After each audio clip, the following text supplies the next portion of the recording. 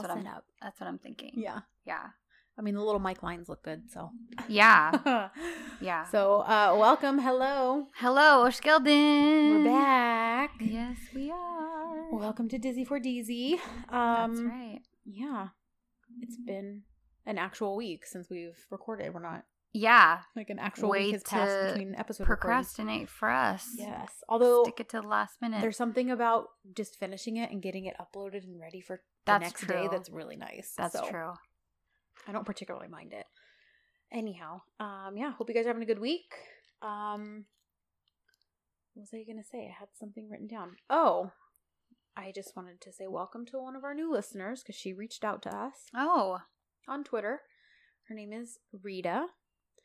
Rida. Mm. But I'm guessing it's kind of like Rita. But if I'm wrong, please tell me, just like Liel did. Liel, yes. I'm pretty sure it's Liel. Sorry. So sorry I called you Liel. What was I thinking? If I had just looked at that for like 2 seconds longer, I would have said, oh, almost Liel. corrected you, but I was like, I don't actually know if my version is more correct. Yeah. So I was like, I'm just not going to say anything. But she was so sweet and gracious. She's like, you're so cute trying to say my name. I was like, well, like, like Nayara, her name is... Yes, you need to roll the tongue, roll your R, and I cannot do that. So Kristen just... So I just say it the white way. Yes, I say it the white girl way. So Rita, if I'm mispronouncing your name, just tell me. But she reached out to us on Twitter yesterday and said, hey, I just started listening to your podcast recently, and I love it. I wish I would have started it a bit sooner. Anyways, listening is such a delight. All of the scenes that you both talk of play in my mind. EK is my happy place, and to hear about it makes me so happy, and it's so fun. So thank you so much for the podcast. It brings all the happy memories back. Aww. And then I chatted with her for a couple minutes, and I was like, I love that we're still like finding new listeners and early birds. Months and months after the show has ended. Yeah, that's so awesome. Yep. People are very sweet. Yeah. I was just telling people, because it's such an interesting, the whole Turk DZ thing and the EK fandom specifically, it's just such an interesting thing. I guess, I won't say culturally. I mean, I guess it is its own cultural thing. Yeah.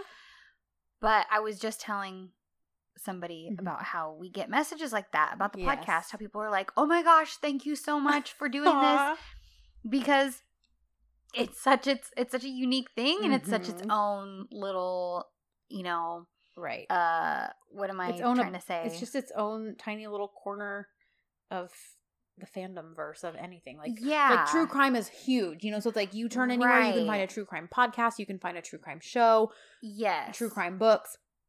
You can find all of that. Even with most like American TV shows, you're going to find Facebook groups and things like that. Podcasts and everything. Right. Review podcasts and all of that. Yeah. But something like Turk DZ, it's so specific. Yes. And people aren't really willing to watch. I mean, some people are, sure, but it tends to take a lot more for people to actually be willing to sit down and watch something with subtitles and on a weekly basis that's 2 to 2.5 hours long. Yeah. It's definitely a commitment. So anyway, so I just thought that was really cool. Yes. And then on Instagram, not on the DZ Instagram, but one of my Instagram accounts, there is a girl, we follow each other, and she lives in Turkey. And the first time I had posted something about watching EK in my stories, and she was like, oh, like, Turk DZ. And I was like, yeah. I said, I'm like totally obsessed. And I kind of went on. She's like, she admitted, she's like, I've never actually watched EK. Which, I wasn't super surprised because rom-coms aren't as big over there. But now we like chit chat back and forth a little bit. And it's fun because she is like, I like messaging with you because it helps my English get a little better. And she's like, maybe we can message in Turkish sometimes. And I was like, sure. I was like, my knowledge is very, very little, like what I've learned in DZs, but I'm totally willing. Like, why the heck not? Yeah. So that's awesome. Yeah. So that was kind of fun. Like, even though she wasn't an EK watcher, she recognized like I was watching a Turkish show, and like we kind of met and messaged that way. So. Right. That's awesome. Yeah. So it was fun. Other than that, I think just question of the week, which I remembered to take screenshots of this time. Last week was a good one. Actually asked you guys basically what would be your ideal demise of Yeet. Yes. Like if you could write his ending, his right off the show, what would it be? And on Twitter, Moran wrote back, first of all, she wrote Gimpy McFaker with a bunch of laughing faces because that's what I called him last week.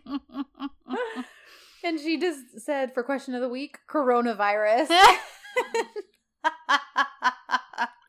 Which, please note, we're not trying to make light of the epidemic that is coronavirus. We're not laughing at that. But I just love that she was using something. I hope nobody would assume that. No, not at all. But I just love that she was using something relevantly happening in our world right now against one of our least favorite fictional characters.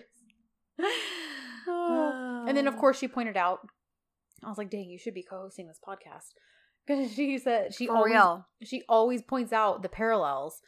Some of the, I mean, and we pick up on some of them, but there's a lot I miss. Like she said, just, you know, when John came back, they had that whole back and forth about like, you know, you said go, but I stayed, yada, yada. Right.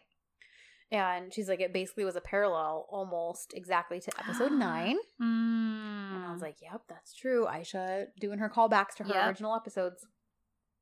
So I thought I'd point that out. And then somebody else on Twitter, Ramsha, wrote that basically she would wish him the worst diarrhea by eating food cooked by Sanem. What a way to die, man. And then Giselle. Brutal. Giselle on Instagram. She said he would have his face eaten off by rabid wolves. And Liel actually replied to her and said, OMG, this is awful. And Giselle said, well, I hate him with the energy of 1,000 blazing suns. I love it. Oh my gosh. And then I liked, then Liel commented, and this is when she wrote, okay, first, I love it when you tried to pronounce my name. I think it's hilarious and adorable. And then she said, it's very simple. Liel. And she said, as for Yidiot, when I watched the show, I always thought that John would eventually send him to prison for life, as we all know it didn't happen. So I guess this is the end I would imagine for him. And in a perfect world, he would be sharing his prison cell with Huma. Honestly, I can't imagine anything worse. And then, seriously, it's true. And I said, yes, I liked that comment. And then Dina said, evil me wants him to get in a car crash and actually end up in a wheelchair for life. Oh, after Sanem finds the truth. Seems fitting. And I like that it's very full circle. Yes. Because it's like, oh, well, yeah, like this is what you faked for so long. Well, now you have to actually live that with would it. be true justice for Yeet. I'd be all that's for that. A good one, Dina. Yes, I think that's one of my favorite ones. Yeah. And then Dina said, also at this point in the series, this seems to be a good time to poll the listeners on whether people like Deviant's free hair or the man bun. Oh, that's a good question. Tell us what you guys prefer. Do you prefer man bun John, or as our friend Giselle says, do you prefer sexy pirate John? Yeah. Or dirty sexy pirate, something like that. Yeah. That can be our question this week. Okay. Yeah. All right. I can postpone what I had. All right. For next. So, yeah. Okay. So our question of the week this week is, which hairstyle do you prefer? You all tamed man bun or wild man? Yeah. Wild man Wild John. lion mane. Yeah. That's a good one. And then our last answer, Julia, which I thought this was kind of a cool one too. She said, the ideal Yeet comeuppance would allow full exposure of his wrongdoings and Huma's collaboration, along with some sort of heroism or detective work by characters who need a little extra redemption. For example, if Layla and Emre were the ones who had exposed him, it would make them a lot more likable and then kind of be a win-win. True. So I was like, I can get behind that. Yeah. I don't know if I would actually still like them any better, but yeah, we'd have to at least give them credit for like, exposing him. Okay, you did one nice thing. Yes. have a cookie. Yes. So, and then I was also going to tell you, I think from here on out, I loved how last week we just talked about all the Layem stuff up front. Yeah. Let's just, like, Mahale and Layem basically were the same thing. So Yeah. if we just cover all that, and then that way we don't have to visit it every time it comes up. I'm down with that. I felt like there was a fair amount of skippable stuff this episode. There absolutely was. Yeah. I skipped around. I mean, partly confession, I had finished a book and it ended on an insane cliffhanger before the next one in the series. But I was like... You guys, Kristen is not dedicated to this podcast. I am! Listen! So instead of starting the next book right away, I was like, I better watch EK. So I sat down and I watched EK. But then when I was like, okay... There is all this Layem stuff, all this Mahale stuff. I was like, forget this. I'm fast forwarding through this. Oh my gosh. I mean, it still took me from like 6 p.m. to like 10:30 at night to finish. Yeah. But I split it up into 2 days. That was smart. Yeah. That's what I should have done. And then yesterday I was like, crap. I still have the maybe 3/4 of it to watch yesterday. Oh, okay. So you just got to And I was right at the end of my book too. And I was like, oh no, I have to hurry up and watch this so that I can get back to my book. But I did not skip anything. Let the listeners be told. I did not fast forward a single second of this. At least here's the thing. I almost was like, I wonder if Miriam's summaries are still up. And I could just watch the John M scenes because she cuts out like a good hour out of every episode. Oh yeah. But I did not do that. So I just skipped the Mahale and the Layem stuff, and not even all of it. Sometimes I watched a couple minutes of it, and I was like, okay, I remember what happens here, and then I fast forwarded. Yeah, and a lot of it was, this was one plot. This was the one for you to skip. Yeah, so we can kind of, well, yes. I'll do the hashtag and the summary, and then we'll talk Layem, and then lock that up in a box and put it away for the rest of the episode. Yeah. So our hashtag, which I didn't really think matched the episode, but it's fine, was Deli Gibi Ashiklar, which means madly in love. Which is kind of like, neither of you really still admitted that, so. No. Yeah. Yeah, that's interesting. It was and I thought maybe I scrolled to the wrong Instagram post. Yeah. But I double checked, I did not. Okay. So, summary. And then, oh my gosh, you guys, I don't know if Instagram just isn't doing as great of a job. But even I translated it on Instagram. Then I even copied and pasted it into Google Translate. They were both like so unreadable. It was the weirdest thing. So you kind of made your own up. Yeah. Okay. There was a quote at the beginning though, and I'm wondering if this is like an actual quote from someone. They didn't credit a person, but they put it in quotation marks. Okay. It says, "Fire can burn everything but our memories." So I thought maybe if someone knew where that quote was from, if it is an actual credited quote, let me know. Okay. Anyways, this week we enter the Valley of Confrontation as John runs into the fire to save something that's clearly important to him. Sanem loses it when she sees him go in because she realizes it could mean actually losing him. Again. Forever. These two clearly need to talk and clear the air. Meanwhile, Emre is still trying to pretend life is just dandy while living unemployed and with his in-laws. A child gets lost in the forest. And will we finally see Yeet backed into a corner and forced to confess? Spoiler alert. Nope. No. No. But it did seem that way for a big portion of this episode. So it really did. But no. Anyways. No such luck. Yes. So the basic lame storyline for this episode is, surprise, surprise, they're lying. They're liars. They are a pair of lying liars who lie. Yep.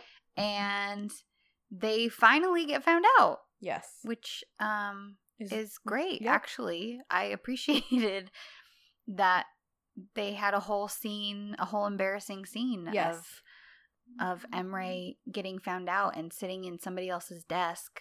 Pretending it was his office. After he just interviewed there and was hoping to get a job there. Like, yep. Your lie was really worth you losing the possibility of being hired. Yeah. Yep. And what did I write? I did take notes on that, but it like jumps around throughout the entire episode. Darn it, man. Anyway, I can't find it. But basically, Nihat and Mevkibe finally are like, hey, you keep not telling us what Emre actually does. Right. Just tell us the name of the company he works at. Yeah. And rather than just fessing up right then, which would have been the better option, to finally say, listen, we haven't been honest with you guys. Mm-hmm. He doesn't actually have a job. Right. We were embarrassed. We were, right. You could still somewhat explain it. Yeah. But instead of doing that, Layla spits out some name of a company where their friend works, where Emre actually has a job interview. Mm-hmm.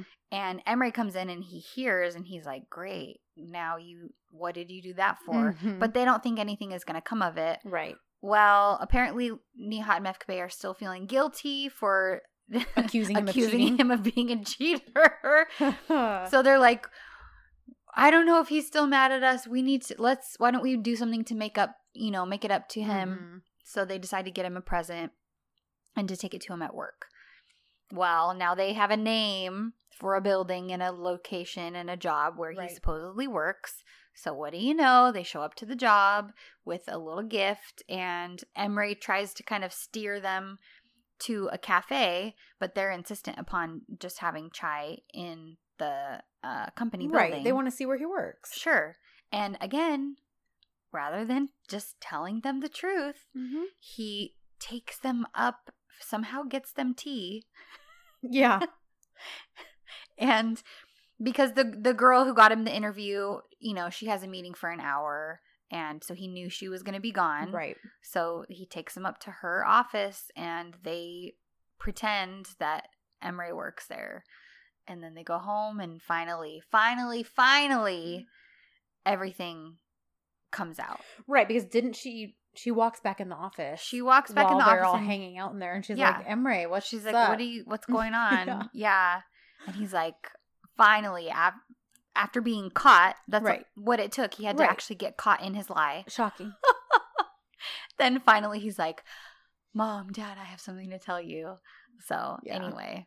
And then they have it's actually a sweet scene. I just was like, ugh, I hate that they love Emre more than John right now. Because, he's like, he explains how he was embarrassed and all that. And he's like, I've never I grew up without my dad around. And so I love having a family like you guys. And and they're like, they're very like, oh, well, we love you. Like Nihat even says, like, because of you, I have a son now. And it's a very sweet moment, but it was kind of like, you let him off the hook a little too easily for that. And I think it's probably also because, they had just accused him of cheating. Right. So they're going to take it a little easier. Especially guilty. It's just their relationship with Emre is really interesting because, during that scene when they're talking, I think Nihat asks him, like, why wouldn't you tell us something like this? Right. And part of me was like, why would you expect him to? You guys make it pretty clear that you don't like him all that much. Right. And you just accused him of cheating. Like, there's a lot of reasons. Not that I'm justifying the lie that they both made up and have been going along with. Right. But part of me was also like, listen, you guys haven't always exactly been like, Emre, we love you so much. They've been that way with John. Yeah. Right. But it was just funny. I'm like, Nihat's like, but why wouldn't you tell? It's us. And I'm like, yeah, that's exactly. Why. But anyway. You guys classically overreact to everything. Yeah. So that's the. And then he ends up working with Nihat in the book hall for a little bit, and it's terrible. Yeah. So he's terrible at it. Yeah. That's basically it. Though. So that's Layhem condensed. Yes. So now we can talk about all the meat of the episode. Yeah. So our opening scene, I just wrote the fire, the raw emotions, the valley of confrontation, creepy pyro dude hiding in the bushes, and then John emerges from the flames with the scarf that we have not seen in I don't know how many episodes now, probably since Aisha left. No, we saw it. He had it on the boat. Remember? Oh, duh. When he quote left. Yes, you're right. We realized he had it. Gazing at the scarf and smelling it, and then he reads the book, and then he sabotages his own boat. You're right. So, but it had been a long time before that. Before right? then, yes, it had been a long time. You're right. Yeah, only we the audience knew it existed at the time. Correct. Now, Sanem sees him holding that scarf when he comes out. When he comes out, she does. It's like a little light bulb turns on. Yep. In her frantic, sad head. Yep. And it's good because it's kind of a jumping point for her in other realizations throughout the episode. Yeah. Well, and later on, as they're kind of recovering after the fire department has come and put out the fire, and I think Mirabon says something like, John, all your stuff burned. Yeah. I'm really sorry. What are you going to do? And he says, no, it's fine. I got everything that was important. Yes. Yes, he did.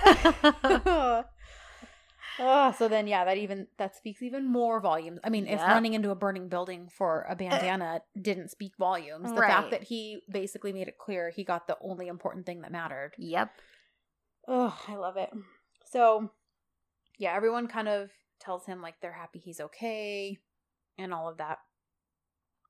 Sanem looks at his arm and, like, this is the first time I think she willingly grabs him or touches him since he's been back. And I think you're right. And she says, your arm is burnt. She's concerned, but he's like, it's fine. It's nothing. Like, don't worry about it. But she is. Yeah. And she ends up she's mixing, like, an ointment. Yep. From all the stuff in her little greenhouse. And so she's in the kitchen at this point. The Disney music plays. Yeah. John appears in the kitchen and she tends to his arm. And there's just all sorts of staring and stirring of ointments and feelings. And well, and she's obviously flustered. Yes. Because she knows why he went back in there. Mm-hmm. And then later on, she's telling Layla? And Denise, I think. And Denise? Mm-hmm. Yeah. Yes, you're right. Yeah. Basically, the reason she had been so upset is she thought he forgot about her. Yeah, and that him leaving was basically a sign that he just didn't care. Yeah. He'd forgotten her completely. All right, like she was so easy to leave. Exactly. Mm-hmm. But that is a very clear, sign. Yes, very clear sign that he has not forgotten about her at all. Nope. So so she's flustered. And if that wasn't a sign enough, the way he's staring at her in that scene. Oh my gosh. Girl, wake up. I feel like loves you. The tagline for all these episodes in the 40s from 40 to 46, 47 is the last one that Aisha did. Should basically just be like John's eyes. Like, yeah. He's got those puppy dog eyes. Yes. When he's staring at her. And it's like, oh, man. Yep. So much staring. Yep. And it's just so good. It's so good. All of it. It's so good. So, yes. So they have this whole little back and forth. She's putting the ointment on his arm. He's making comments and thanking her. And she's kind of like, she's just kind of slathering it on and then trying to pull her hands back, probably because she feels that spark. Yes. It's very cute. It's very funny, but it's also like kind of intimate and very telling. Well, she's tending his wound. Yes, she is. She's taking care of him. Yes. And it's clear that the ice has thawed a little bit between them because of this. Yes. I agree. Because of a life-threatening situation. Yeah. Because the fire literally had to melt it. Yeah. Yep.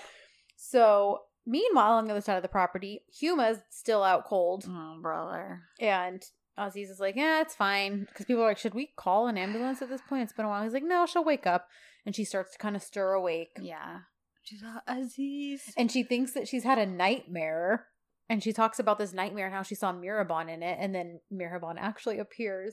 And I said, Mirabon's crazy is peeking its head above the surface. It sure is. But I'm here for it because it's all directed at Huma. Me too. I loved it. Because she has no right. No. Huma has no She's on right. Mirabon's property. Yep. She has been divorced from this man for decades now. Yep. Has remarried herself already. Multiple times. Mm-hmm. Yep. So, and was on the hunt and prowl for a sugar daddy when she first even came back, asking about Polen's dad and all that crap. So it's like, who in the world do you think you are? I know. I mean, that's just, it's crazy. That's also her character tagline. I mean, she pulls all this crap. Yes. So, but Mirabon gives her a piece of her she does. mind. And she's like, you're going to get out of here and I'm not going to see you cross that threshold ever again. If you cross that line, I dare you. I dare you. She's like yelling. I was like, oh my God. Like, your day is coming, Huma Hanım. Because she starts off like, you look so beautiful. Let me see your hand. Look at your hands. Well, because she accuses her of setting the fire. Yes.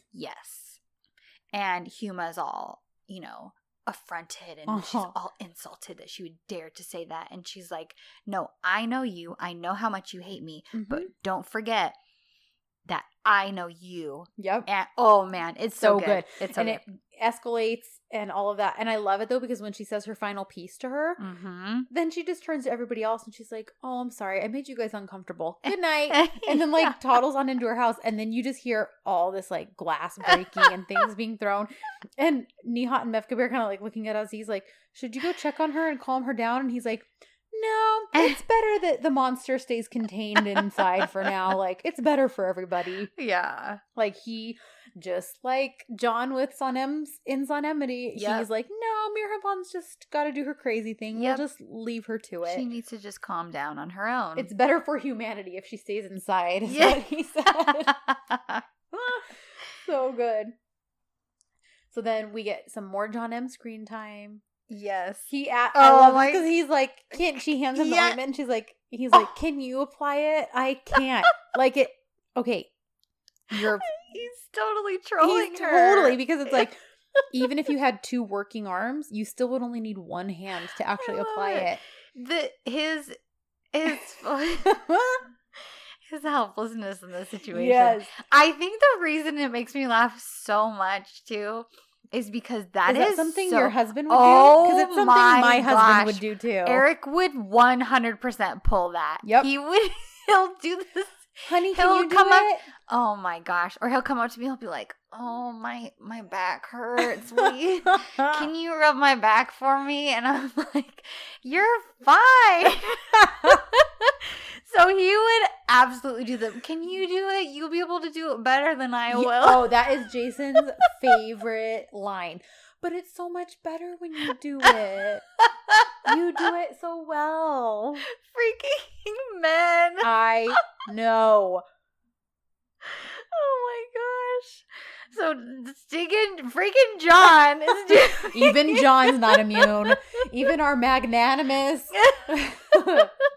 testosterone-filled caveman is not immune to. But she does it. He gets her to do it. Yes, she does. And then she says, I mean, come on. I do it for my freaking husband, and I would totally do it for John. Yep. I'd be like, okay. He wouldn't even have to ask. I'd just be like, you know what? Your arms hurt. Let me do this for you.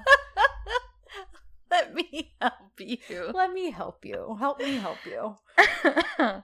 So yeah, so he's like slathering it on his little burn. Funny. And then he says something about the scent of it. Yeah. And she's like, oh, you smell the honey. I've made it myself. There's aloe vera. Yeah. She's kind of just like blabbering. Yeah. She's all nervous. She's so nervous. So she's talking about how this concoction's called Egyptian immortality. All that, like she's like giving him the history of aloe vera. The aloe vera plant. The whole Wikipedia page of aloe vera. And he's just like looking at her like it is the most interesting thing he has ever heard in his entire life. And he's completely engrossed in learning about where aloe vera came from and the fact that Cleopatra used it. So, then, and I just wrote in all caps, the way he watches her. Yes. And then more Disney. That staring moment. More Disney music. And of course, she concerns herself with where he's staying. Because his hut has burned down. She's like, well, your dad's just staying right across the way. You should probably just stay with him since it's only temporary. Yes. So she's purposely putting him in closer proximity to herself. Yep. And we love it. And then John says, have you seen Yeet? So I liked that he brought that up and made her aware of the fact that he was nowhere to be found. When that dude is constantly on her like white on rice. Yep. Mm-hmm. So she's like, oh, I don't know, but he mentioned it. So good. So and then at the pier. Yeah. So the brothers have a little chat about Yeet's guilt and arson and the fact that Yeah, the fact that he's guilty. Yep. Officially. Like, if that weren't a bigger sign, then I don't know what is. So now he's like gimpy arsonist McFaker. Like his name is just adding all he's adding all kinds of titles. Yeah. So John basically says, my issue is I'm going to prove to Sanem that I didn't burn that notebook. That's like all he wants. That's he doesn't all he even wants. care if they're never going to be I mean, he cares if they're never going to be together again. But yeah. like, he's just like, I just need her to know that I did not actually ruin that thing that meant so much to her. Like, I did not do it. And I need her to know that whether we're never together again, whether she doesn't want to see me again, I need her to know and believe that I didn't do it. Yep. And he says he doesn't have any other expectations anyway. Yeah. Because she burned all the bridges by not trusting him. So Emery's trying to convince him because he's like, okay, but we don't have any evidence. What are we going to do if we don't have evidence? It's just an empty hard disk. And so John's like, we're going to force him to confess by making him anxious. He doesn't know that there's nothing on there. Right. So we're going to put the pressure on him and make him nervous, and then he will spill it himself. Yes. So that's the plan for that. Yep. And then, of course, self-serving Emery is like, oh, yeah. Have you finished the book? Have you finished the book? Not because he's concerned and wants him to know how much Sanem loves him. No. But because once you read about all the terrible things I did, you're going to hate me. Yep. But John's like, listen, we'll cross that bridge when we come to it. Yeah. Yada, yada. The end. And then this is the he didn't forget me conversation you sort of mentioned. Yes. Where she's sitting on the couch between Layla and Denise. They're kind of giving her conflicting advice because Denise is like, well, have you talked to him? Like, go talk to him about this. And Layla's basically like, no, telling he her left to you for a avoid year. him. Avoid him. Yeah. So, but even in the midst of their conflicting advice, Sanem's just kind of sitting there all dreamy-eyed like, but he didn't forget me. Like, exactly. She's not really hearing either one of them. Nope. It's very cute. And so now we have the dim-witted duo. Yes, that's such a good name for them. Because does Yeet call Huma?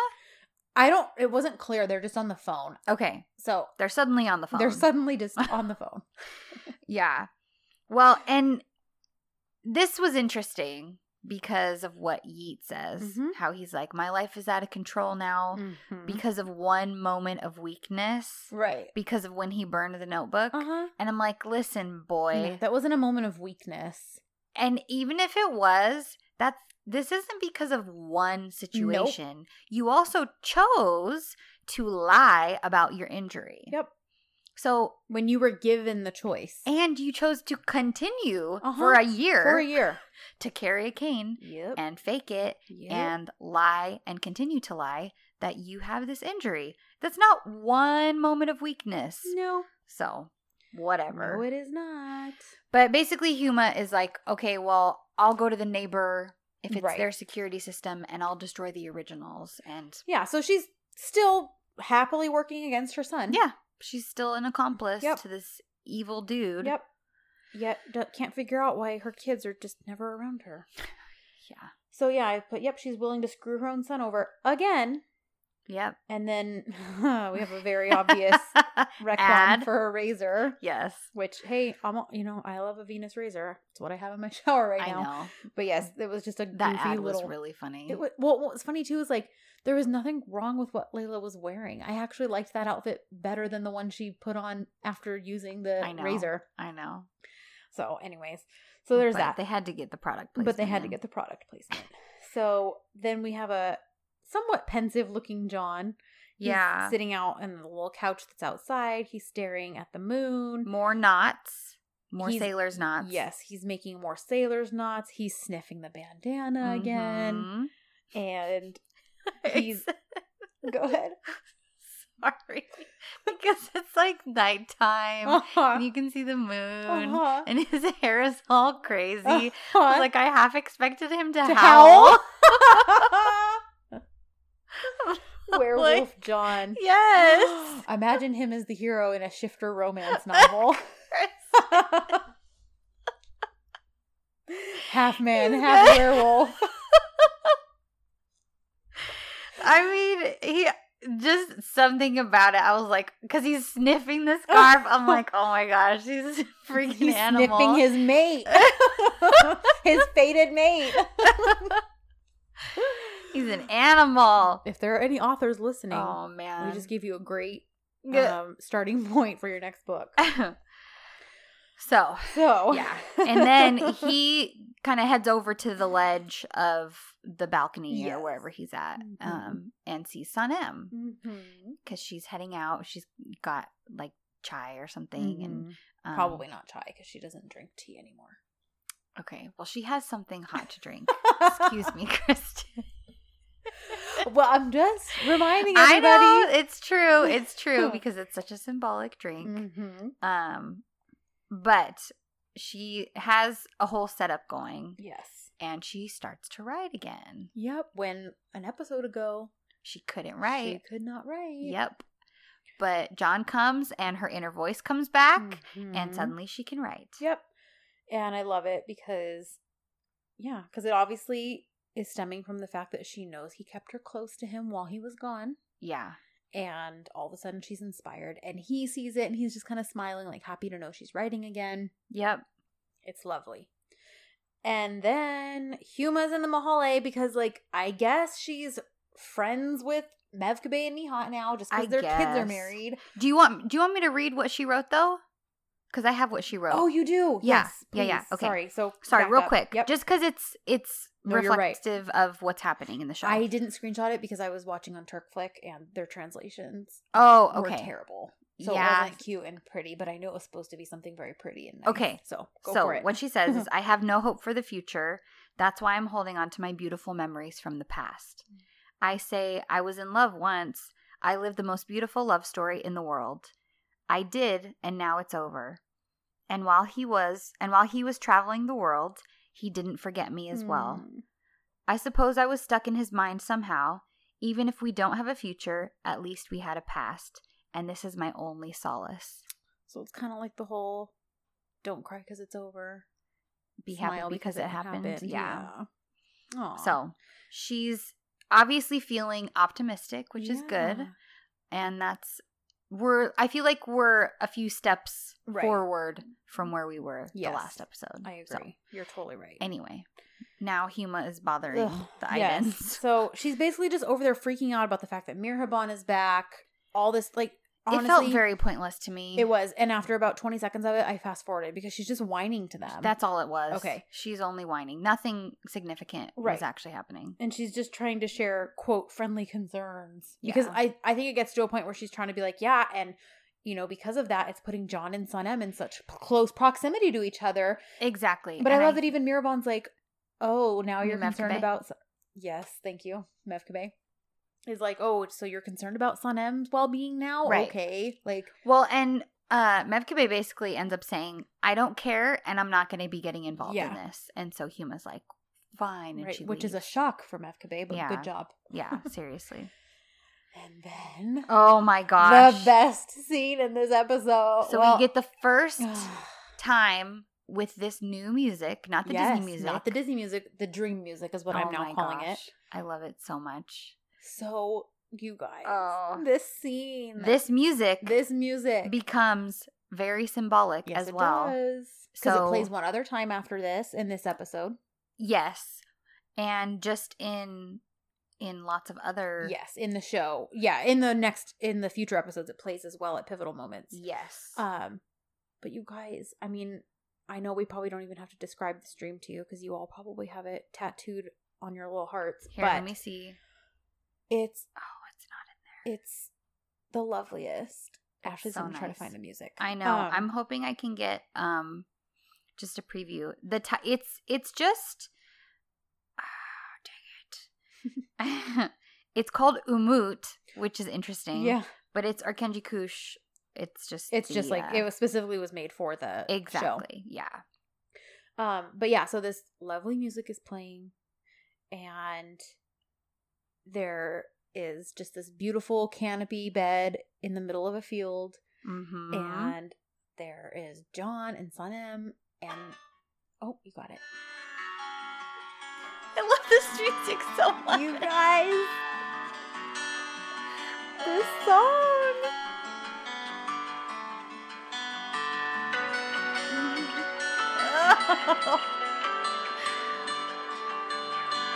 I want this music to just play in my life when Right? wonderful things are about to happen. Can't you just picture it, you guys?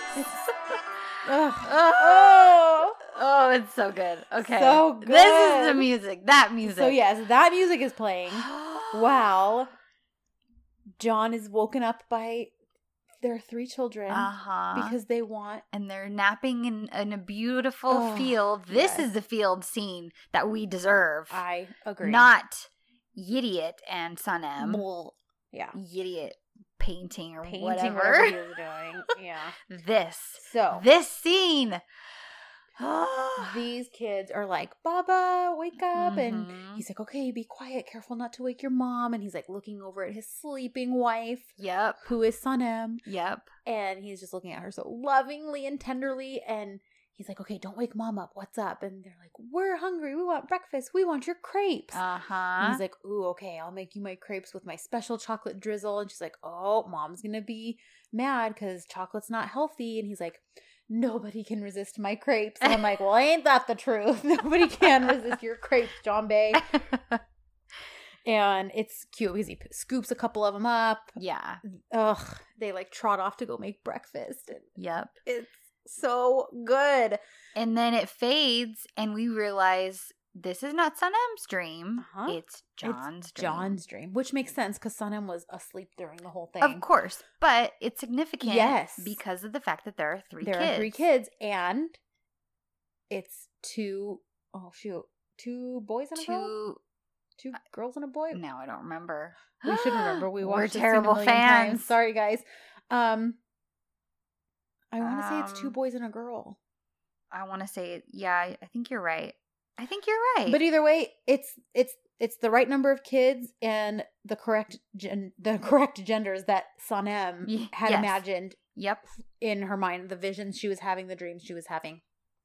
But yet, John doesn't know any of that yet because they haven't discussed it and he hasn't finished her book. So, because it's brought up in the book, but not till the end. So then it's kind of like this, oh shoot, kind of a big reveal, like he's having the same dreams and visions that she is. Yep. And we love it. So John wakes up and he kind of hears noises and kids and he sees that it's kind of like story time, group time with Sanem and the kids. She clearly volunteers with a group of local children. Yeah. Helps with their homework, maybe tutors them, tells them stories. And they're kind of having a discussion about the birds in her books and the valleys they face. And one of the kids winds up asking her, like, well, what's your biggest fear? Because she talks about how these birds all have to face their fears to get to the next place. Yes. And she says that her fear is loneliness. And it's cute because one of the little girls is like, but you're not alone. You have us. And it's really cute. And 2 girls and a boy. There you go. Yeah. Okay, so I was totally wrong. I won't forget that now. Now that we just admitted to all the fans that we didn't even know. Hey, we knew 3 kids, okay? We knew those 3 kids, and we weren't focused on the kids. We were focused on John and Sanem. Yeah. But yeah, so John kind of gets a little peek on story time, and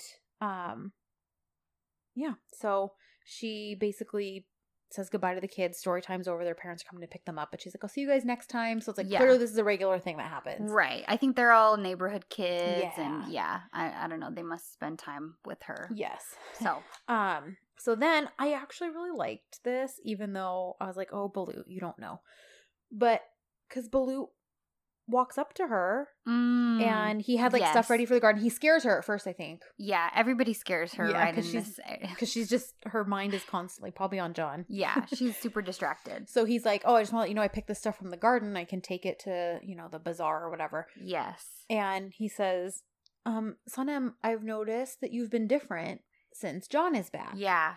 So if that guy's bothering you in any way, you tell me and I'll take care of it. Like, he's basically big brothering her. Yeah, it's very sweet. It's really sweet. Because he's not doing it in a gross, like, yeet way. No. He's honestly just concerned for her well-being. Because he notices that she's been off and more jumpy and that sort of thing. And so, and he knows that the last year has been hard for her. And so I kind of love it that he kind of offers to, like... I know, me too.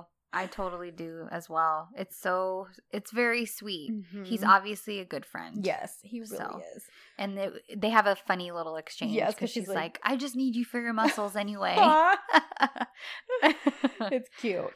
So then she's in the garden, and John sneaks up on her. And he says, "You've made a handsome scarecrow out of me." Because if you guys remember, they have the scarecrow with his cutout bun John's face on it. Yeah, and he kind of makes a joke like, "Shouldn't you update it? Because I'm a little more wild looking now. I look more like a scarecrow with now his hair." Yeah, with his hair. And she gets all distracted and Twitter pated and like just starts watering the dirt with the hose and it's kind of funny, and that's kind of that. So then we flash over to Mihriban and Aziz, and apparently Aziz waited all night for her. He just kind of slept on her little outside couch or something. And so she comes out and she's made breakfast and she wakes him up and she's like, "You waited out here all night for me?" And she basically asks him like, "Okay, so you've seen my crazy side. Are you okay with this?" And he's like, "Of course. I love every side of you and I can be crazy with you." Yes. Which I thought was really cute. I loved it. And so they go and have breakfast and they kind of have a discussion about how John is like a young version of Aziz and that Sanem is like a young version of Mihriban. And again, we kind of got that parallel a little bit last episode, and it's just further confirmed that they don't want them to make the same mistakes they did. Like they let 40 years pass between whatever thing tore them apart that in hindsight wasn't important. Right. And and I love it because they're concerned for the kids and they just don't want to see them. They don't want to see them do what they did. Yeah. So we know we're in for some more intervention. Yes. At least from Baba Aziz. Yep. Oh yeah. Plenty of interference. Yes. Interfering Aziz. So yes. So John goes now and buys another orange disc. Yep. In his fishing vest, apparently. I was like, oh, going off for a fishing trip, Jabe?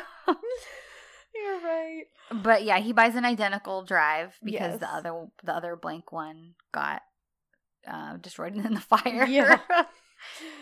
So because because then right after this, Idiot shows up unannounced again. Yep. Pretends not to know anything of what happened the night before. Yeah. She's like, "Where were you last night?" And he's like, "Why? What happened?" And she tells him what happened. There was a fire. Oh, is John okay? I was like you care. Exactly. And Sanem, not even a good says, liar. Yes, he is. He only had a burn on his arm because he ran back in for something very important to him. And he's like, "Oh, what did he run back in for?" Because obviously panic because he doesn't want to be found out. Right. And she's like, "Oh, I don't want to talk about it right now." Right. Or like, I'm a little distracted right now. Let's not talk about it. And she doesn't want to share that intimate detail with Yeet. Yeah. Which is good because now he thinks that he ran back in for the memory card. Yep. So I said, "Sweat, boy." That's right. So then on his way back from buying that memory card, John runs into Janer. Yep, the little boy. The little boy wants to travel the world. Yes, he's looking at maps and he says he's going to live on a ship when he's older. Yeah. And so of course he and John kind of bond over traveling and he's like, "Well, where do you want to go? And this is where you should start." And they're just kind of having a little bonding time over it. There was a funny little thing that John Eyre said to him. What did he say? Because when he goes up to him, he's like, "You're the guy who's traveled all the seas, right?" And he's like, "Well, I guess you could put it that way, sure." And he's like, "Yeah, all the kids in the neighborhood were talking about it. You were so busy traveling, that's why you didn't have time to cut your hair." That's so good. I was like, my gosh. little dig in there. That's funny. Yeah. So, and I thought that's like such a very childlike thing to say. It totally is. Yeah. Like, we figured that must be the problem. So they chat about traveling and the places he can go, and John kind of says like, "Yeah, you would start out over here because just through that forest is a port where all the boats and ships are, and that kind of thing." Because John, I think, is just excited that he has something to like talk about with this kid because they both clearly he's got wanderlust. John has always been a traveler, right? So it's like a sweet little moment. Yeah. But it comes back to bite him later. Yeah. So, meanwhile, there's a Fukuharika meeting. Mm-hmm. Sanem kind of she shows up and tells them, like, I've started writing again. Yes. And so they're all excited everybody's for her. happy for her. Yep. John happens to walk up at that time. So Duren's like, John, Sanem's writing again. And he congratulates her and tells her he's happy that she is. And I love it because Aziz is like, oh, well, I have to go. I've got things to do. Miraban's waiting on me. So, John, you can take my place, right? And I love it because interviewing Aziz strikes again. Yes. And he kind of is like, JJ, and like, follow me. And so JJ kind of walks him halfway to where he's going. And Aziz is like, don't let John and Sanem away from each other. Keep them near each other. And yeah. like, okay. So then JJ relays that message to Duren. And they're all in on it. And then Aziz hums from West Side Story. Yes. I was like, of all the things, it's this song. It's America. Where is it? Hang on. Yes, because last week we got his bum bum bum bum. Yes, which I was able to use that clip last night. You guys, Ashley was texting me something that she was guessing about what was going to happen in this book she's reading. This is it.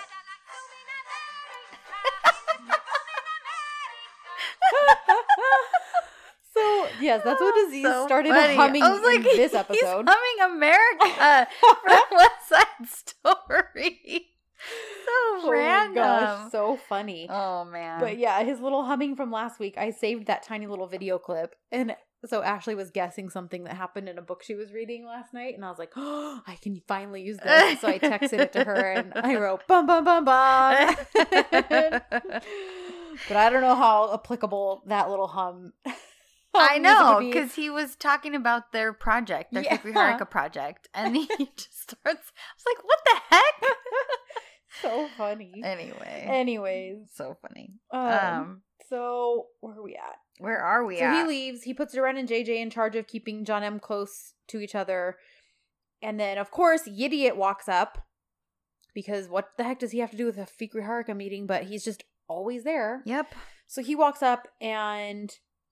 So as John and Sanem are working on something on the computer, John pulls out the orange disc just for fun, sets it on the table, like, let's see how much we can make him sweat. So he taunts him with it, and he's like got that oh crap look in his eyes. Totally.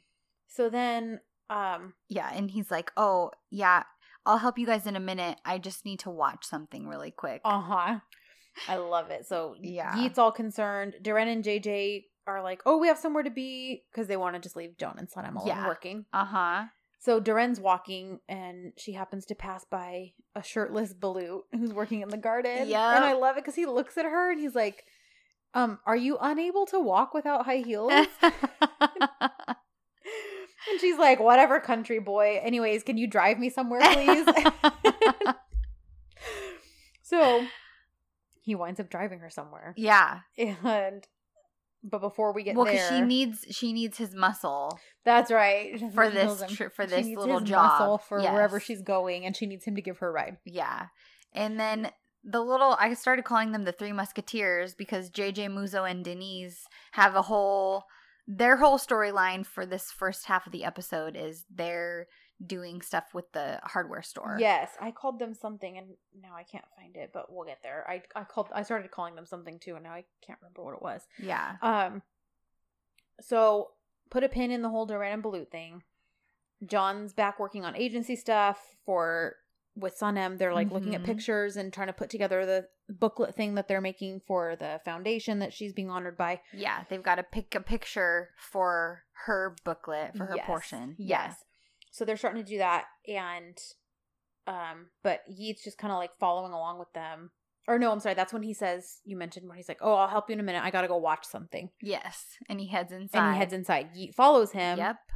And he's like, John, can we talk before you watch that? And it's like, John's like, why? What do you have to say to me? Yep. But then JJ interrupts, and you're like, dang it, because we probably could have gotten a confession right then, but JJ interrupts because he doesn't want John and Sanem separated. So he's like, Sanem needs your help. We need the computer. We need you to come. Yeah. So I can appreciate what JJ's doing. It was just terrible timing. Right.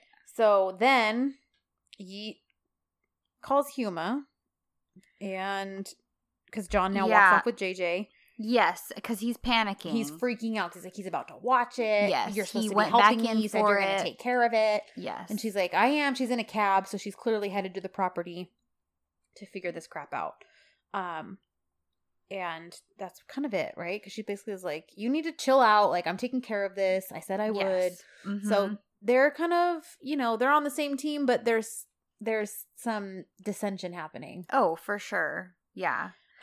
So then we're back, and JJ is literally pushing John and Sanem together. JJ's pushing John M together. Literally. Yeah. Isn't that the one where, like, when he's, like, pushing their head? Yes. And it says, and then someone made a meme and it says, like, now kiss, or something like that. It's like a freeze frame of him holding their heads. Yeah. It's perfect. Because he grabs their heads and he smushes them together. And he's like, okay, work on this.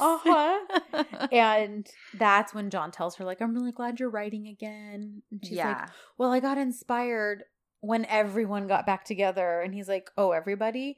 And she's like, yeah, Duran, Balut. And she's, like, listing everybody. Muzo. JJ. She's, like, listing. Even Denise. Yes. She's listing everyone but John. Yeah. But there's still cute glances and little shy smiles between them. Yeah. Because it's all in what she's not saying. Yep. And so we flash back over to Duran, and she is going to take care of business because if you remember last episode, she figured out that one of the people buying Sanem's creams in very large, basically wholesale amounts, who does not have permission is reselling them. Yep. And she goes in and she asks Balut to come with her. Yes. But Balut is like, I don't know why you have me with you. Well, she's kind of demanding because she's Duran. Oh, yeah. So she's like, you need to come in and you're going to protect me at all costs. Yeah. Like, she's basically telling him, like, you're going to use your muscles to provide backup for me and all of that. And that's when he's like, listen, you want to take care of this yourself. Yeah. Like, I'm staying out here. And he does. And she basically is like, you coward. But she storms it anyways. Yep. And she just starts putting the creams in her bag. She just whips out this, like, reusable bag and starts sweeping all the creams in. Yeah. The girl's like, can I help you? She's like, no. Thank you. Oh, I love it. She's like, what are you doing? You're robbing me in daylight. Yep. And she's like, these are not yours. Mm-hmm. She, like, starts to tell These her are my off. friends, Sanems. Yes. You are just... She's like, I give you credit. You put them in different jars with a new label, but this is not... See, I thought she said you could have at least put them in different jars with new labels. That's what I thought my translation was. And you probably are right. Okay.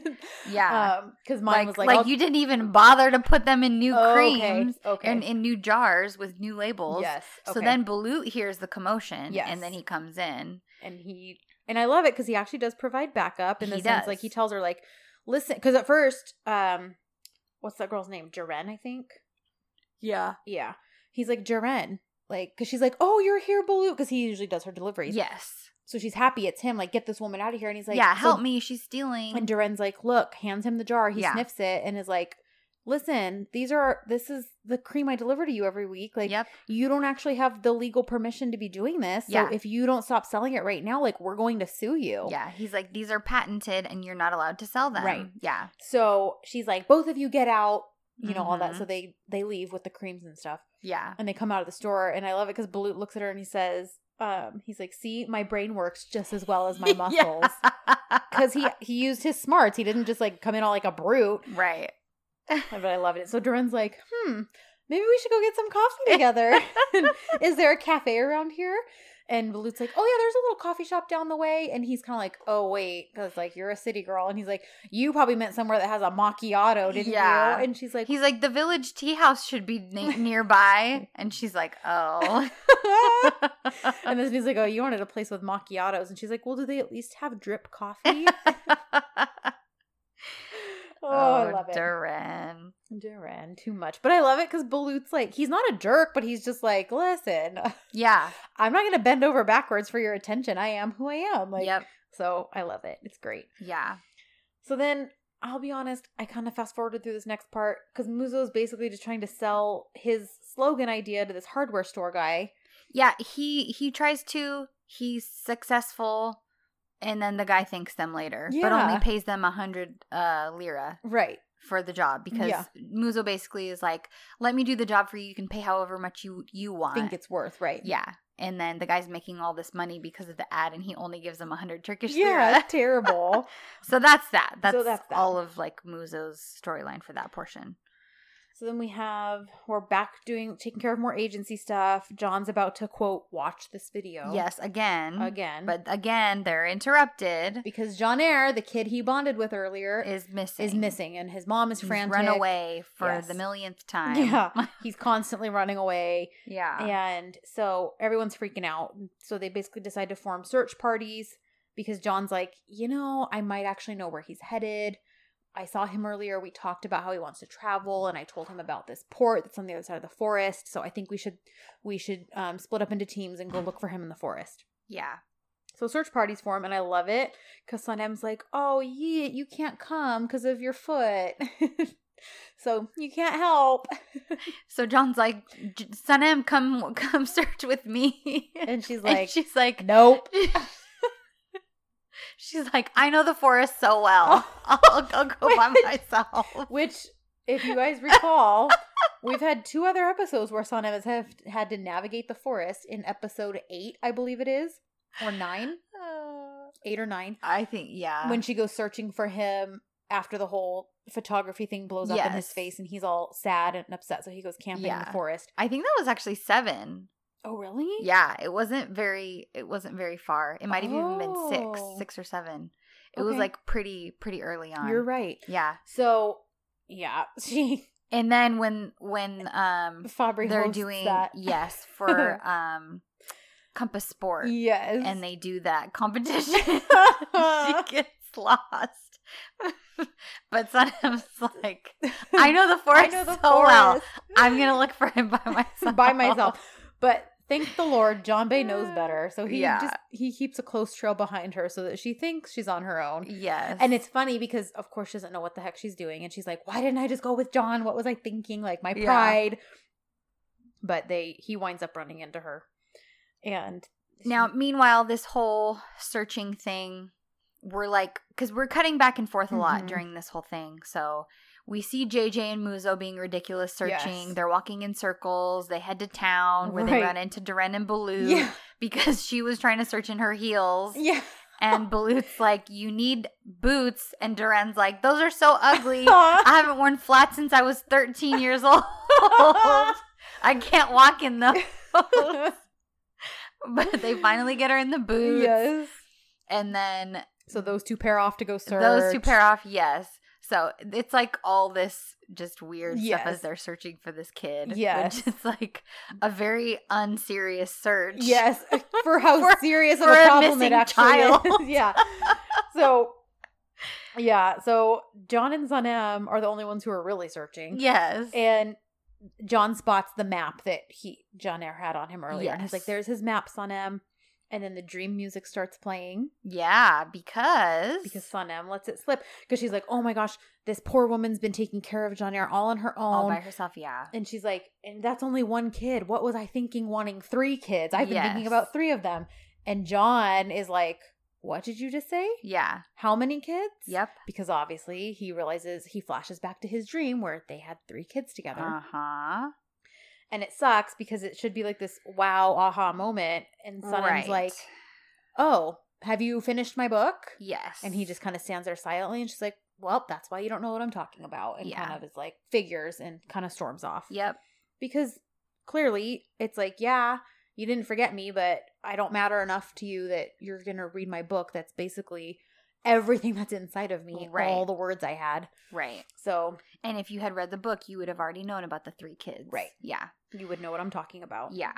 So then Duran and Balut again have a goofy little moment because she wants to start a campaign on social media, which is actually probably what they should have done to look for a missing kid to get as many people looking for him as possible. Right. But Balut's basically like, your answer is always technology, blah, blah, blah. Yeah. Again, just highlighting their differences. He's a country boy. She's a city girl. They're just opposites. Yes. They're total opposites. And then John and Sanem find... Well, yeah, and one little thing, because after they find him, John's all impressed with John Ayre's setup. Yes. He's like got his tent, he gathered water, he gathered fruit. He had food, he had edible food from the forest, he got water from a freshwater source. Yeah. He had a tent. He's got his map, he's got everything. Yes. So he's like all set up. And John's like, were you a scout? This is impressive. And Sanem's like, not now, John. Like maybe not right at this moment. Yeah, maybe let's not applaud him for running away. Yeah. But what I forgot, I'm sorry. After Duran and Balut are arguing, he throws it out there and he's like, well, I bet you just go home and tell your boyfriend all about your campaigning ideas, don't you? Yeah. So he's totally fishing to see if she has a boyfriend or not, which she does not, which she shares. Yeah. So anyways, that's that. So, well, and she makes sure to point out that she's single by choice. By choice, yes. So anyhow, after John and John Ayre's little I'm proud of you moment, and Sanem's like, nope. Do you have what she says to John Ayre about a responsibility of the people who love him? Yeah. Because clearly she wasn't just talking to John Ayre. Right. So she kind of lectures him a little bit lovingly. Yeah. She's like, you can't do this. You can't just leave whenever you want. I mean, you'll grow up and you'll know yourself and you'll be with the people that you love. Mm-hmm. Then you can go anywhere you want. I mean, you can travel the world if you want to. Mm-hmm. But first, you have to take responsibility. And he's like, okay. And she says, or you will become a man who runs away for the rest of his life. Yep. You can be a man that even the ones you value the most don't trust. A man who's... Oh, this is what John says. John says after she makes that quip about yes, because she's running like, away. She's like, or you'll become a man who runs away the rest of his life. And then John says, or you can be a man that even the ones who value you the most don't trust. A man who's taken as a liar. Yeah. And John Ayre asks John, like, okay, well, what do you think? Do you think I should go back? Mm-hmm. And John gives him his necklace. And he says, carry it with you all the time. And when the time comes, the sea will call for you. Yes. Like, don't worry about it now. Mm-hmm. When the time comes, the sea will call for you. And then there was one other thing. Oh, because as they're leaving, John Ayre pulls John aside. And he's like, you need to take care of Sanem because she's scared. And John's like, okay, well, what is she afraid of? And he's like, well, she told us that she's afraid of loneliness. Yeah. And you need to take care of her. And I loved that so much. Yeah. I loved it because it's like this kid obviously cares about her. Yeah. And then it gives John even more insight to her struggles over the last year and what she's feeling. So I loved that. But they return him to his mom. Yep. Which... Okay, so they made it to some part of a walkable road to return him to his mom. Right. But then it's determined that they can't make it to wherever they need to go. Well, did you catch... Maybe the subs were weird. Maybe it wasn't. Because what happened is John's like, okay, let's take the road back. It's going to get dark soon. Oh, okay. It'll take longer, but this is probably the safer route because there was talk of bears in the forest. Okay. But Sanem is feeling stubborn and she's like, you can take whatever way you want back. I'm going back through the forest. So of course he's not going to let her just walk through the forest alone. So he follows after her to make sure that she is safe. Got it. So that's what happens. So he follows along after her and then... Okay, so that's... Okay. That's why he's like creeping behind her. Yes. Why he's trying not to be seen. Right, because she's traveling back, quote, alone. Exactly. She's like, I'll find my way by myself. Right. You take whatever road you want to take. Okay. Yeah. So, then... Oh, yeah, because I wrote, Snarky Sanem is back, decides to travel back solo. Okay. Yeah. And then, of course, he follows closely because she's Sanem and is going to get lost. Yep. But then, because he's not following too far behind, she hears noises and thinks that the bear has found her. And she winds up knocking him out. Yeah. But not really, because he's faking.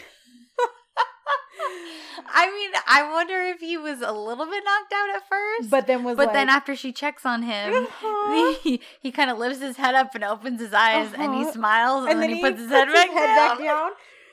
And she's like, oh my gosh, because she like touches his head and realizes she actually drew blood. Yeah. So from she's her panicking. So she's panicking. So she's like sitting down and she has his head in her lap and she's that's cradling his head. Yes. And that's when he finally opens his eyes. And I put smart man. she's all, "Are you okay?" And he's all, "I'm great. I'm great."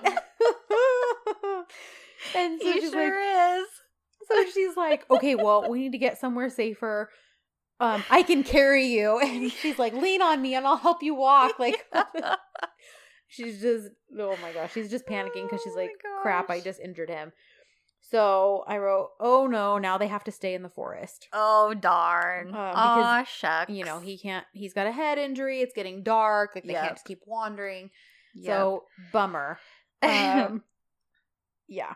And then, I don't know, something. There's like a little meditation thing between back on the farm, right? Balut and Duran. Okay. No, they're still in the forest. Oh, okay. Yeah. And she's like, "I haven't even meditated today." And she decides to go over and meditate. And he sits next to her and is like staring at her. And then she's all, "Forget it. Because of that savage energy of yours, my aura is ruined." Savage energy. I love it. This is a great way to describe certain men. Just your savage energy. John has savage energy too. Yes, he does. So that was a little flash. Yes, over to them. Because all I wrote is, "I ship them so much." So I was like, I don't remember exactly what happened. We had some really cute Duran and Balut moments this episode. So John's head needs rest because it's still kind of bleeding. Sanem's holding this bandage thing up to him. So she's like, "I can't leave you alone. Let's just rest here." Well, and she's like, "John, your head is swelling. We need to get you need to go to a hospital." And I put, John nods and smitten. He just kind of like staring. Okay. He's giving her the glazed puppy look. And he just nods like, "Okay." And then she offers to share an apple with him. Yeah. Because she'd at least packed a snack. I think he packed it. I don't even think she did it. It was in his backpack. Oh, you're right, because he was like, "We should bring food in case we find him." Like, so he has snacks if he's weak. You're right, when they found dinner. So, so she slices the apple up and they're sharing it. And it's all this nervous energy. So she's like, "An apple's good to regulate your blood sugar." Like, all this stuff, which I don't even know if that's true because it's full of sugar. It's all sugar. Yeah. But so anyhow. There's just these funny moments between them. Yes, it's just goofy. And and then she's like, "Okay, here, having him hold the bandage." Right. And he like leans back and it's just, it's really funny. They're just adorable. I love the whole dynamic. Yeah. So a fire is built. Yes. And because it's too dark to go back now. Right. We have more little looks exchanged. Yeah. And I said, of course, John managed to build a shelter even with a head injury. I know. Because he's John. Yep. And I said, poor baby, because the fire's burning. And so he has book burning flashbacks where he's trying to pull it out of the fire. Yes. And then Sanem's having a flashback to the hospital farewell where he basically is like, "You don't believe me? See ya. Yeah. I'm out of here." Yep. And then John asks her, "Why is the book named The Phoenix?" Yes. Why did you name the book after the Phoenix? And do you have that? Yeah. Okay. She says, "Don't you know the story?" And he says, "Can you explain it to me if it's not a problem for you?" And she says, "The Phoenix, which lives in Mount Kaf, is the greatest bird ever. It knows everything. But for years it hadn't been seen. The birds had lost their hope, and one day one of the phoenix's feathers was found. All the birds went to look for it on this mountain, but there were valleys along the way. Almost all the birds gave up and turned back at some point due to being hopeless or exhausted, and there were only about 30 birds left. And they understood that they're the phoenix and that this was their journey. It was reborn. No matter that it was hurt, it restarted again." I think that's supposed to mean like it rose again.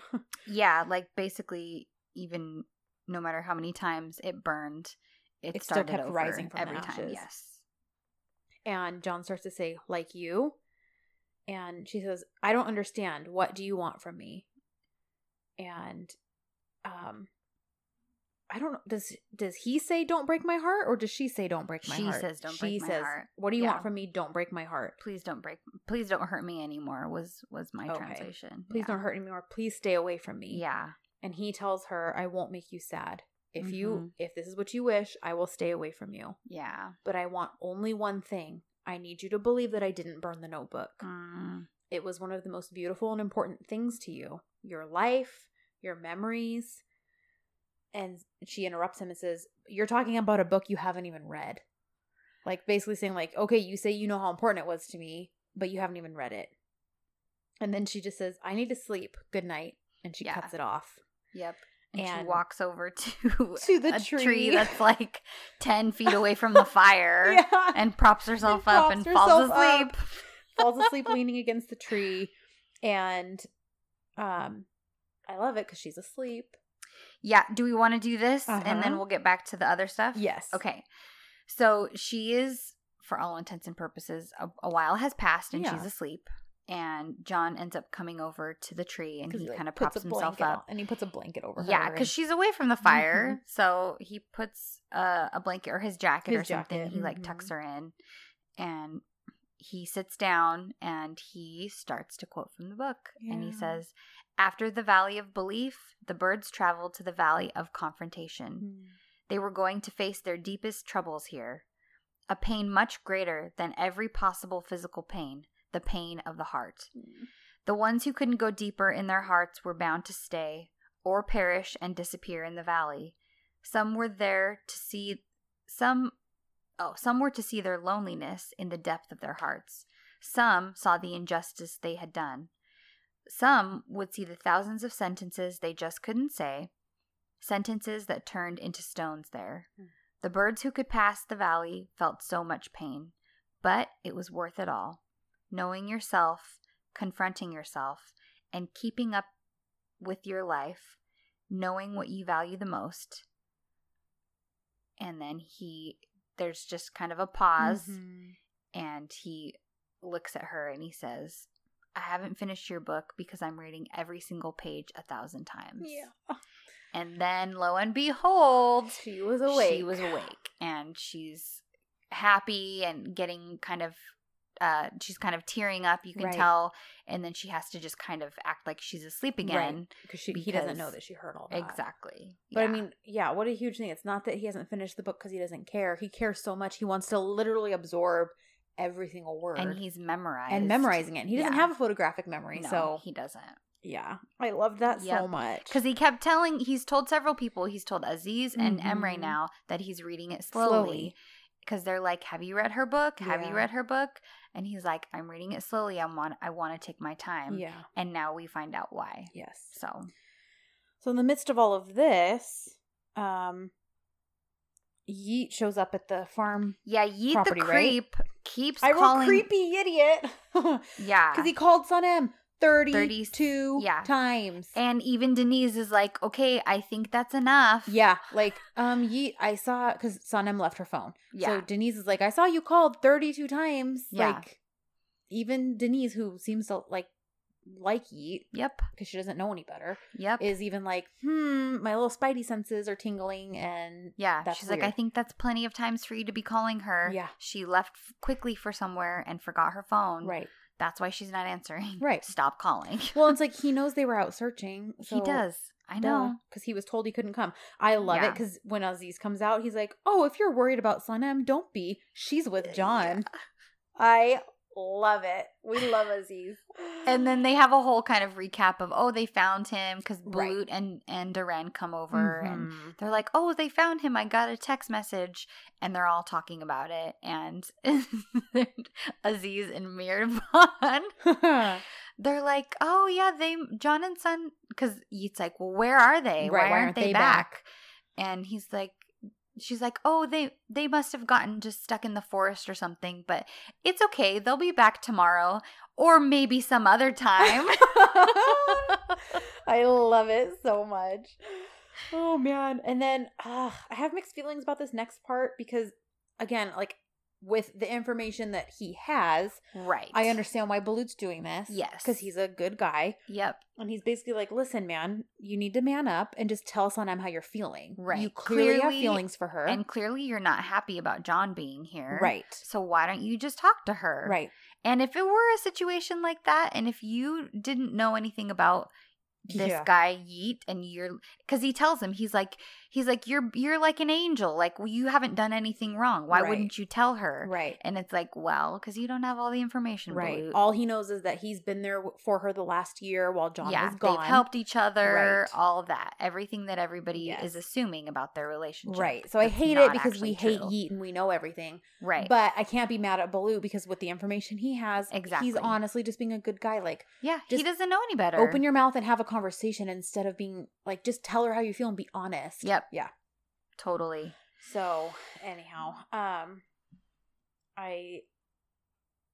So they wake up the next morning.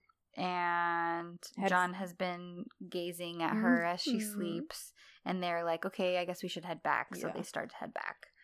And then I said, oh, here it is. I said, the Three Stooges are arguing. Oh, that's even better. The Three Stooges. I said, the Three Stooges are arguing. Mevkibe calls looking for Sanem.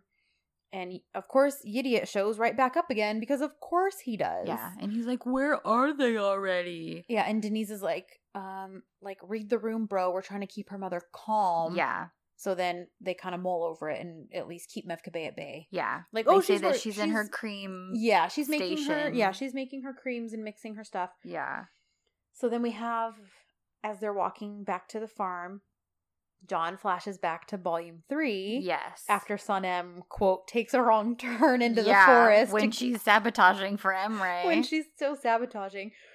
And Sanem also flashes back to that same episode, but when she's picking the wildflowers and he's like helping her and asking her about it. Yep. I love it. Way those are back to the beginning. Yes. They're both very lovely scenes. They're not like sad ones. I like too that Sanem is trying to keep a straight face as she's like thinking of those moments. I love it. And they're silently strolling. They're kind of stealing glances back and forth. Mm-hmm. So it feels like, again, we've taken another step in the right direction. Yes, definitely. And then I said... So finally, Humanoid ends up at the neighbor's house, which I'm like, okay, this is the next day. Yep. Was she just in a cab going somewhere random the day before?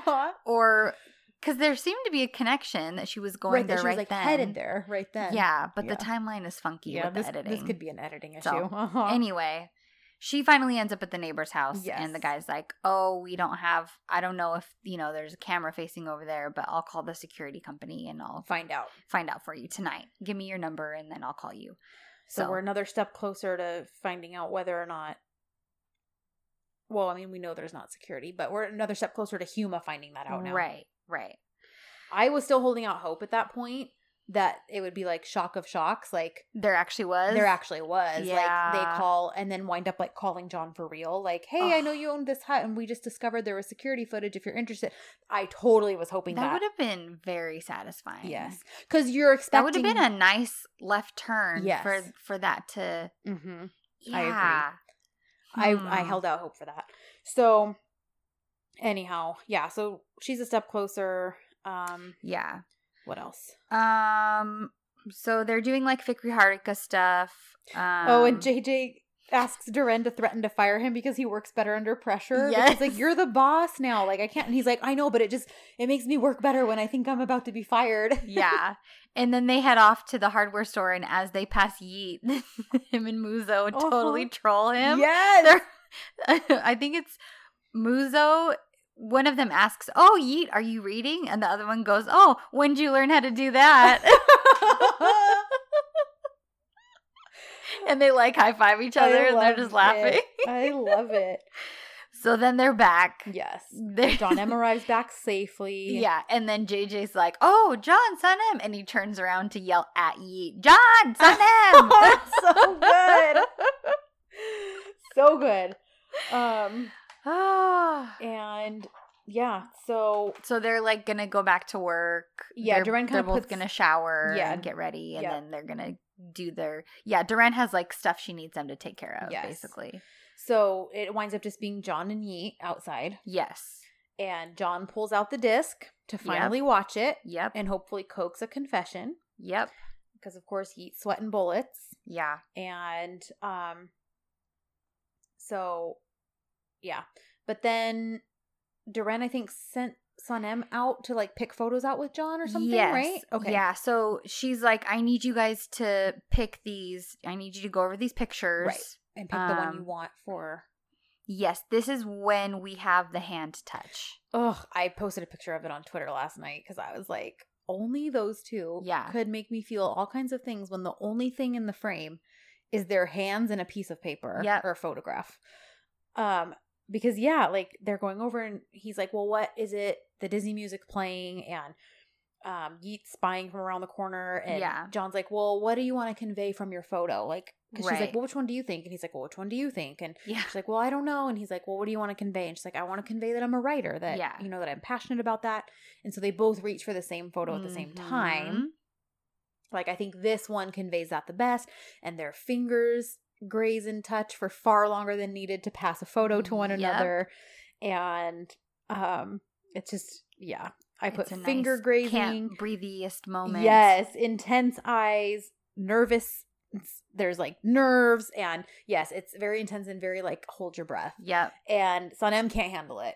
She's like, so she finds a reason to like stalk off into the kitchen. Yes. Like, I gotta go. She takes the pictures and she bolts. Yeah. It's too much for her. So she gets skittish. She takes off. We pan back over real quick. Is it Huma again? Because I wrote... Yeah, she's whining about Mirabon again. Okay, because I wrote, Huma, call the ambulance. That's all I wrote. Yeah. She's complaining again. Nobody cares. Okay. So, back at the farm, the three stooges come back, and Muzo frames their first payment that they've ever gotten as Fikri Haruka 2.0. Mm-hmm. And Sanem is heading inside, and Denise follows her. And they have a whole conversation because Sanem's like, I can't do this. Yeah. And she starts talking about like, she's still afraid of him leaving. She what? She's still afraid. Yeah. And there's a whole thing she keeps talking about. I haven't had any pictures for a year. And now suddenly I have all of these pictures. Right. But I think she's just freaking out about the situation. Well, and I think she meant too, like, I don't know if she's even wanted any spotlight. I mean, she's gone to these readings, but I kind of took it as like, she hasn't even wanted her photo taken in over a year. So she, you know, because of everything she's been through, like, she hasn't wanted who would want to really remember that. Right. And so then it's like, now all of a sudden though, I have all these great pictures because of course John took them and he's extremely talented and, you know, he has an eye for her that nobody else does. And so it's like, now I have this slew of amazing pictures. Yeah. And who the photographer is just too much. And I don't know. And he's still going to leave again. So I'm feeling all these things, but I know he's leaving. He's only going to be here temporarily. And I love it because Denise is like, well, maybe you should talk to him. Yep. You need to tell him. Mm-hmm. Yep. You need to tell him that you're feeling this way. Yeah. Like maybe he's not going to leave. Who knows? But you're not saying anything about it. So I was kind of glad for that because you know, she's been so back and forth. We don't really haven't really known where Denise stands. Well, but she has consistently been the one who has told Sanem, face your fears and talk to him. Face your fears. Tell him everything that's on your mind. Yeah. Talk to him. Yeah. And I think that's the best advice that she's gotten so far. You know, I was really skeptical of Denise the first time that I was watching these episodes. Me too. Especially because I didn't have the full context of the subs for quite a few of them. But this time around, I'm like, she actually has really good advice for Sanem. She does. Yeah. Yeah. Communicate. Yes, exactly. So finally, John's gonna have his moment. Yep. Did you get screenshots of their conversation? I don't think I did. Okay. Because I took screenshots because I love it because you know, Yeet's nervous and John's basically like, okay, like do you want to talk to me about anything? Like as he's holding the hard disk. Yeah. And Yeet. Well, because Yeet comes up and John's like, I was waiting for you. Uh-huh. And he taps the hard drive on his shoulder. On Yeet's shoulder, yep. And so I'm like sitting here thinking, the nerve of this dude, because what does Yeet say? Go back to wherever you came from. As if he even has any leg to stand on. Not even his fake bad one. I did not do that on purpose. He has 2 legs to stand on physically, but none metaphorically in this situation. So, because I'm like sitting here, where do you get off even trying to tell him? He has everything to hold over you. I know. And John's like, Why would I do that? Yeah. And he says, oh, because you're scared of what you've created over this last year, that it's all going to be ruined.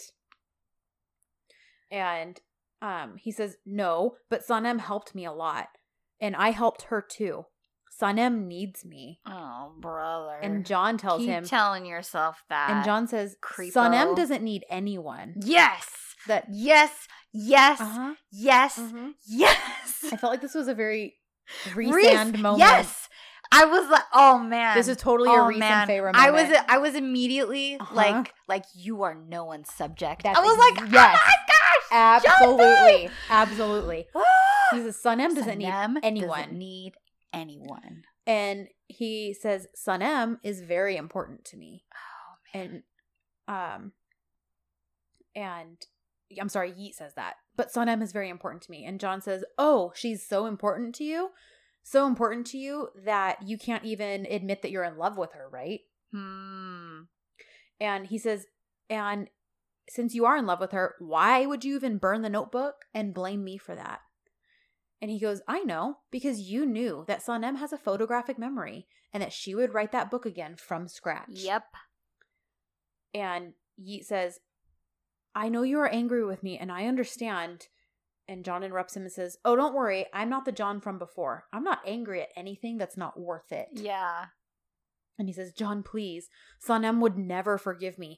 As if John's worried about Sanem forgiving him. Give me a break, dude.